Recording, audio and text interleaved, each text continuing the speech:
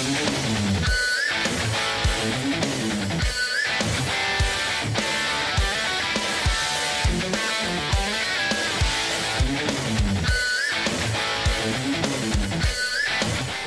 la banca con Rick de K, un espacio para la opinión de mercado.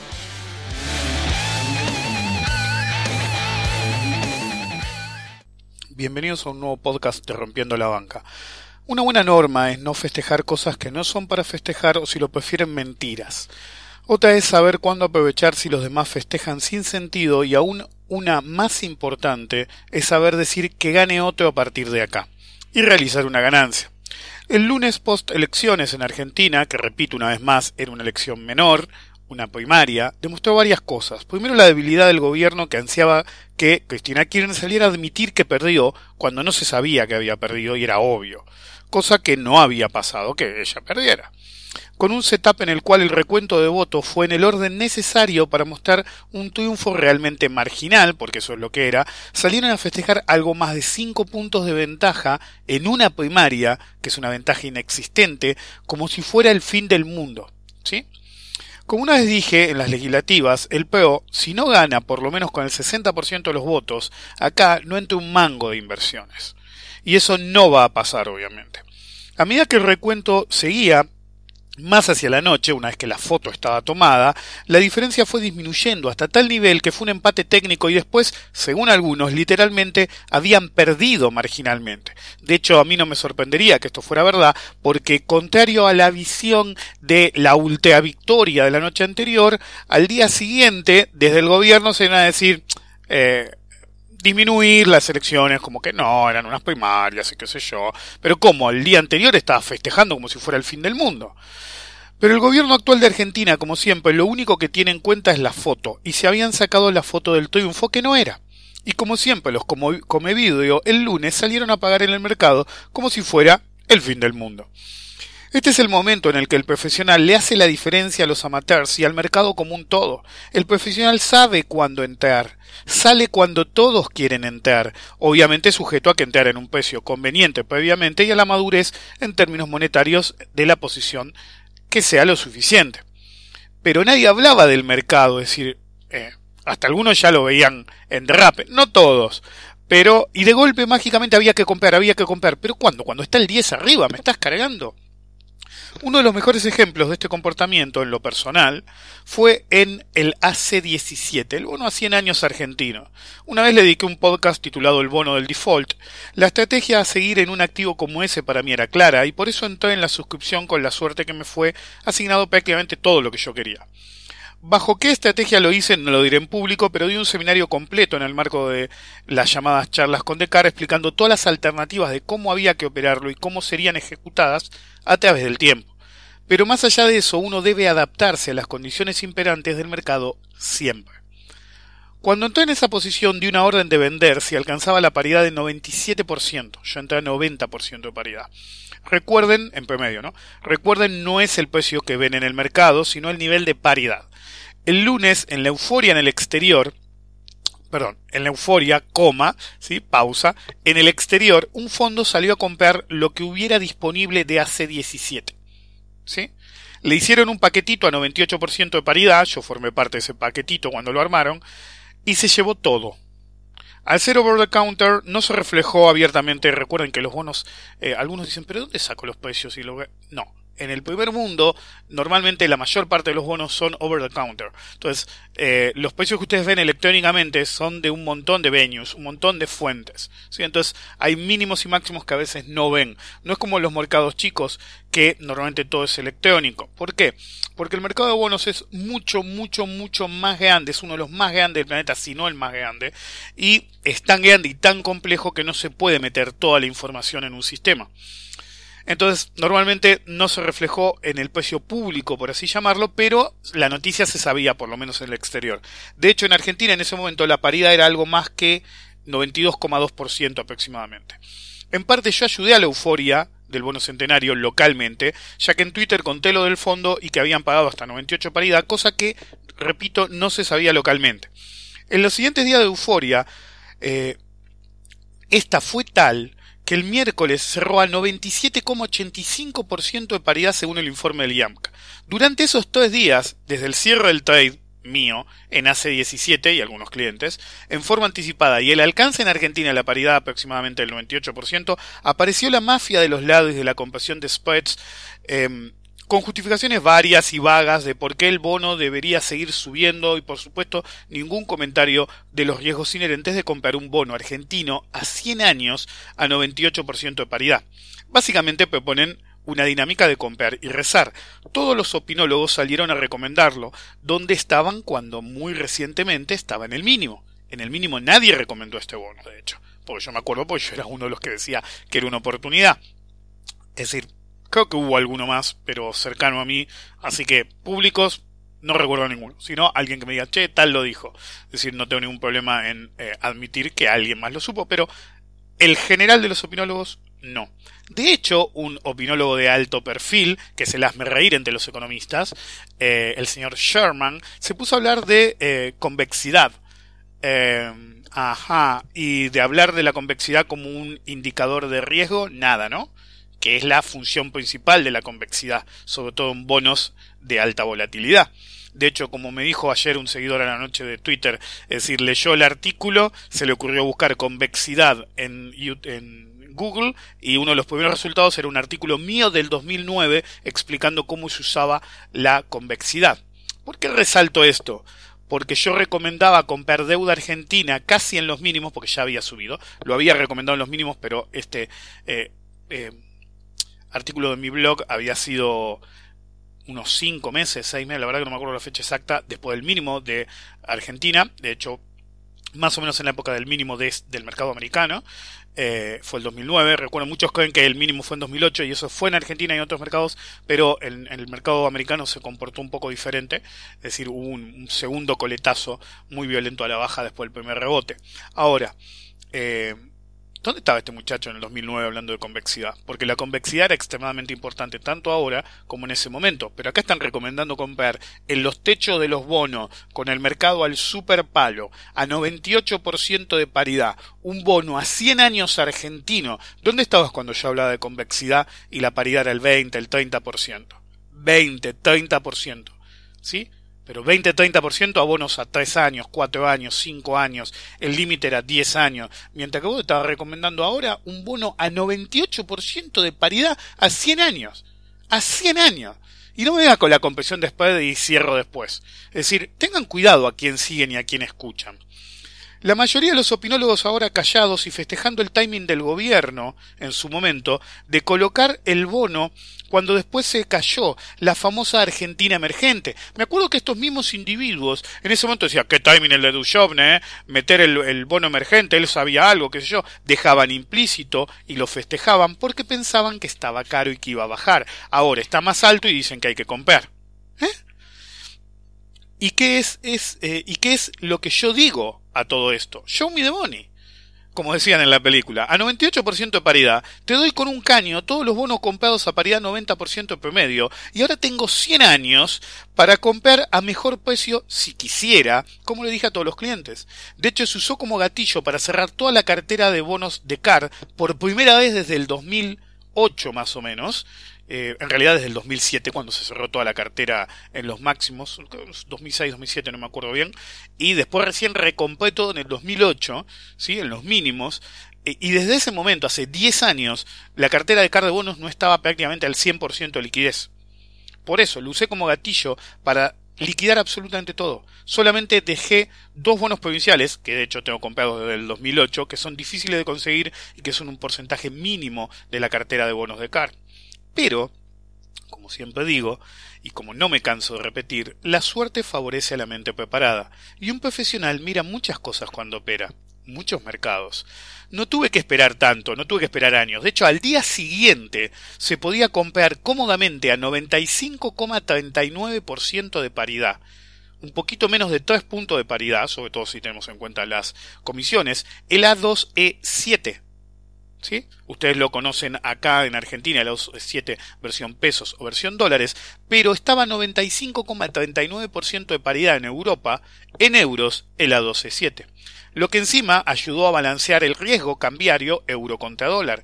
Pero lo más importante es que encima se ganan nominales por la diferencia de paridad que tenemos a favor, lo cual es una locura que un bono a 100 años tenga valor par más alto que un bono a 10 años.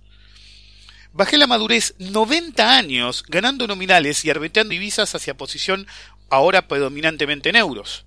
Ahora, en vez de teorías delirantes de la compresión de spread, mi posición es mucho mejor y tengo 100 años para conseguir un AC17 a 90% de paridad si quisiera y retomar la estrategia que yo había planteado en un charlas con Decaro originalmente, que era brillante. No es tan mal que lo diga yo, pero cuando vieron la estrategia que era muy compleja, es decir, no compleja de hacer, sino tenía muchas dimensiones, es una estrategia genial, pero a 98% de paridad, show me the money, y ahora espero a que en algún momento la paridad de ese bono sea por lo menos el 90%, siquiera para pensarlo, pero me parece más bien que si no toca como mínimo 80% de paridad, ni lo pienso.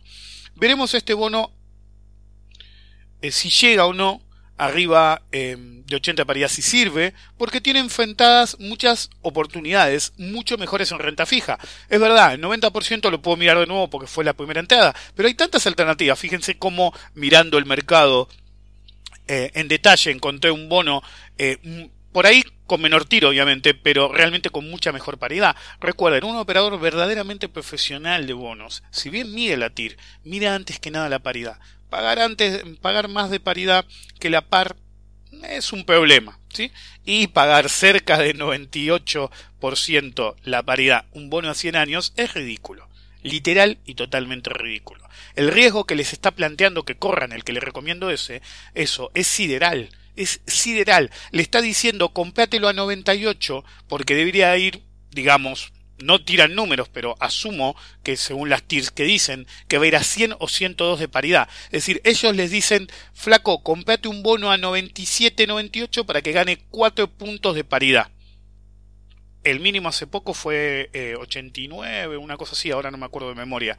Digamos 90, que fue el precio de emisión. 90 de corte, 90 de paridad. Si te baja, perdiste 7 puntos a corto plazo. Pues esto fue a cortísimo plazo, contra 4 puntos, ¿me está sugiriendo un radio riesgo-beneficio de 0.5? Flaco, sos un muerto. Así es como actúa un verdadero profesional, evaluando todas las posibilidades, todas las posibles variaciones de la estrategia, ya sea en la etapa de planeamiento o en el manejo de la posición, e implementa el camino de mayores probabilidades a favor. Un profesional, como siempre digo, es el que actúa como tal, como tal, y no un analista de un solo truco, que solo entiende de comprar y que suba. En el mercado hay muchos estrategas, gurús, que saben menos de bonos de lo que ustedes se imaginan, que saben menos de bonos que los que me están escuchando en este momento. Hoy en el Rincón del Profesional quiero responder una antigua pregunta de la sección Preguntándole a Descartes, que había quedado pendiente hace bastante tiempo, y era, ¿qué índice tomás para separar cuánto crecimiento en una cuenta de inversión es ganancia y cuánto efecto de la inflación? Es una pregunta interesante en términos de manejo de dinero, que incluye el concepto de cómo seguir la evolución de una cuenta de inversión y más aún cómo hacerlo en términos reales al tener en cuenta la inflación. Para responder, primero tenemos que rever el concepto de equity curve. Algo que he visto con horror de algunos supuestos profesionales es que publican sus supuestas operaciones, ya lo he dicho en el pasado, y ridículamente promedian los porcentajes de trades, sean perdedores o ganadores. Ni siquiera asignan el tamaño de postura. Claramente no operan de verdad, como dicen, si no entenderían que ese porcentaje no se condice con la evolución del dinero en cuenta. Entonces, el equity curve es precisamente eso. Registrar cuánto dinero hay en una cuenta, o valuación de la posición al fin del día, si hay operaciones activas, y calcular los porcentajes de variación de la cuenta día contra día y contra el arranque anual. Por ejemplo, el resultado operativo desde el primer día del año, desde el 1 de enero, también se pueden usar medidas adicionales como la variación desde que se empezó a invertir en la fecha que sea todos los años. De hecho, yo tengo fecha de corte a mediados de octubre, por ejemplo. individualmente o incluso estacionalmente se puede hacer, ya sea todos los veranos comparado con todos los veranos, o mucho más importante, la evolución del equity curve en mercados bajistas y en mercados alcistas, para saber en qué mercado uno opera mejor, ya sea que uno opere solo al alza, solo a la baja o ambos. Esto es lo que permite saber no solo cómo evoluciona la cuenta, sino la capacidad de maniobrabilidad y adaptabilidad de uno como operador. Avanzando más allá de los analíticos solos, como he explicado una vez, o más de una vez, el equity curve incluso se puede usar como un sistema de trading en sí mismo, pero esto excede el contexto de este podcast y es más bien material de seminario de manejo del dinero. Entonces, ya sabemos cómo correctamente deberíamos seguir la evolución de nuestras inversiones en términos nominales. Pero la pregunta permanece, ¿cómo hacemos para saber qué tanto fue por inflación, si estamos en un contexto inflacionario, y cuánto por ganancias verdaderas? Para esto podemos seguir dos caminos, ya que el riesgo inflacionario muchas veces no es el peor, sino que también tenemos el riesgo cambiario por variación del tipo de cambio, ya sea al alza o a la baja. Empecemos con el riesgo cambiario, que es el más sencillo de hacer. Cada día simplemente se utiliza el tipo de cambio para calcular el valor de la posición en la moneda elegida. Normalmente se usa como referencia el dólar, pero he conocido gente que utiliza otra, o incluso lo hace en términos de oro. Es decir, conocí un amigo mío, por ejemplo, lo hacía en términos de metro cuadrado de construcción. ¿Sí? ¿Cuánto salía el metro cuadrado a construir? Ya que él también hacía inversiones de construcción. Una vez hecho el cálculo, el equity curve dolarizado tiene o el activo que sea, tiene las mismas implicancias pero en moneda dura. Se puede calcular en diferentes periodos, como dijéramos antes, también usarlo como un sistema de trading, todo igual, pero está calculado o en moneda dura o, por ejemplo, como decía mi amigo, en metro cuadrado de construcción. El ajuste por inflación es un poco más complejo. El camino más directo es el estilo, en estos términos, en este contexto, ya voy a aclarar, el estilo carnicero es tomar en cuenta la inflación de cada periodo y restarlo al rendimiento alcanzado, es decir, con una inflación del 2% mensual, si ganamos un 10% en el mismo periodo, se deflactaría y tendríamos una ganancia real del 8%. Si quedamos neutros estaríamos perdiendo el 2 y si perdimos el 10 en realidad estaríamos perdiendo el 12. 10 por variación nominal y 2% de la inflación. Este método es muy utilizado, pero su simpleza, que es un plus, realmente no hace que sea exacto en el caso del uso de buscar la diferencia entre ganancia nominal y real. Si uno quiere ser exacto en este caso en particular, tiene que deflactar de una forma similar al ajuste por inflación de balances, pero realmente eso es imposible explicar en un podcast, también es muchísimo más complejo, requiere mucho más trabajo y por esa razón los que quieren, aunque sea estimar el efecto inflacionario, hacen la cuenta simple que dije en primer lugar. Es decir, si la inflación fue el 2, le resto el 2 a cualquier rendimiento positivo o negativo que yo tuviera. Si quedé neutro, perdí el 2, si perdí el 10, perdí el 12, si gané el 10, gané el 8. ¿Sí? Simplemente le resto la inflación. Este método simple en nuestros contextos se utiliza mucho, ¿sí? En contextos que no incluyan la búsqueda de la evolución en términos reales por la variación de tipo de cambio. Es ampliamente utilizado y se conoce como excess return. El retorno en exceso, normalmente contra la evolución de un índice como benchmark, es decir, comparamos si le ganamos o no a un índice relacionado a nuestras inversiones. Por ejemplo, puedo comparar si mis inversiones, si opero solamente en Argentina, si le gano al índice Merval, a los rendimientos del índice Merval. Puedo elegir también el Standard & Poor's 500, si opero en Estados Unidos puedo elegir el ETF que pese más. Yo, por ejemplo, actualmente estoy operando mucho materiales básicos, acereras, etcétera. Entonces puedo tomar algún ETF que se relacione mucho con ellos o que tenga mucha correlación, porque puede no haber un ETF, pero simplemente uso el concepto de correlación y básicamente calculo en esos términos. Y me permite saber si realmente mi excess return hace que gane más que simplemente poner la guita y, como siempre digo, comprar y rezar. Se usa en términos nominales o reales, en moneda local o dura. El uso del equity curve es una metodología clave para estimar nuestra eficiencia como operadores y permite ser utilizada no solo como sistema de trading como mencioné antes, sino para medir los rendimientos diferenciados por tipo de mercado, por régimen de volatilidad, estimar drawdowns, la duración de los mismos, el tiempo de recuperación del drawdown y también permite estimar nuestro radio de riesgo-beneficio estadísticamente, identificar cuándo son mejores o peores y hacer ajustes de los resultados por riesgo, que es mucho más importante que el tema de la inflación. Ser profesional implica conocer muchas cosas en lo que es el mundo de las inversiones, pero algo es crítico. tener un buen manejo del dinero, las posiciones y el riesgo, y saber no solo cómo manejar posiciones, sino cómo evaluar nuestras decisiones para mejorar lo más posible nuestro modo de operar, y en el límite incluso estimar nuestras probabilidades de éxito cuando entramos en una operación, sea del plazo que sea. Y esto está relacionado con un concepto principal: show me the money. Tienen que saber cuándo decir hago caja, pero también eso tiene una contracara. Hayan entrado en una posición o no, sobre todo si no entraron, tienen que saber cuándo decir paso, que gane otro. Espero que les haya gustado. Nos vemos la próxima. Que tengan un buen fin de semana largo los que vienen a Argentina. Y recuerden, mañana es lunes, el mercado abre. Aunque vivan en Argentina, no es feriado para los que operamos. Nos vemos.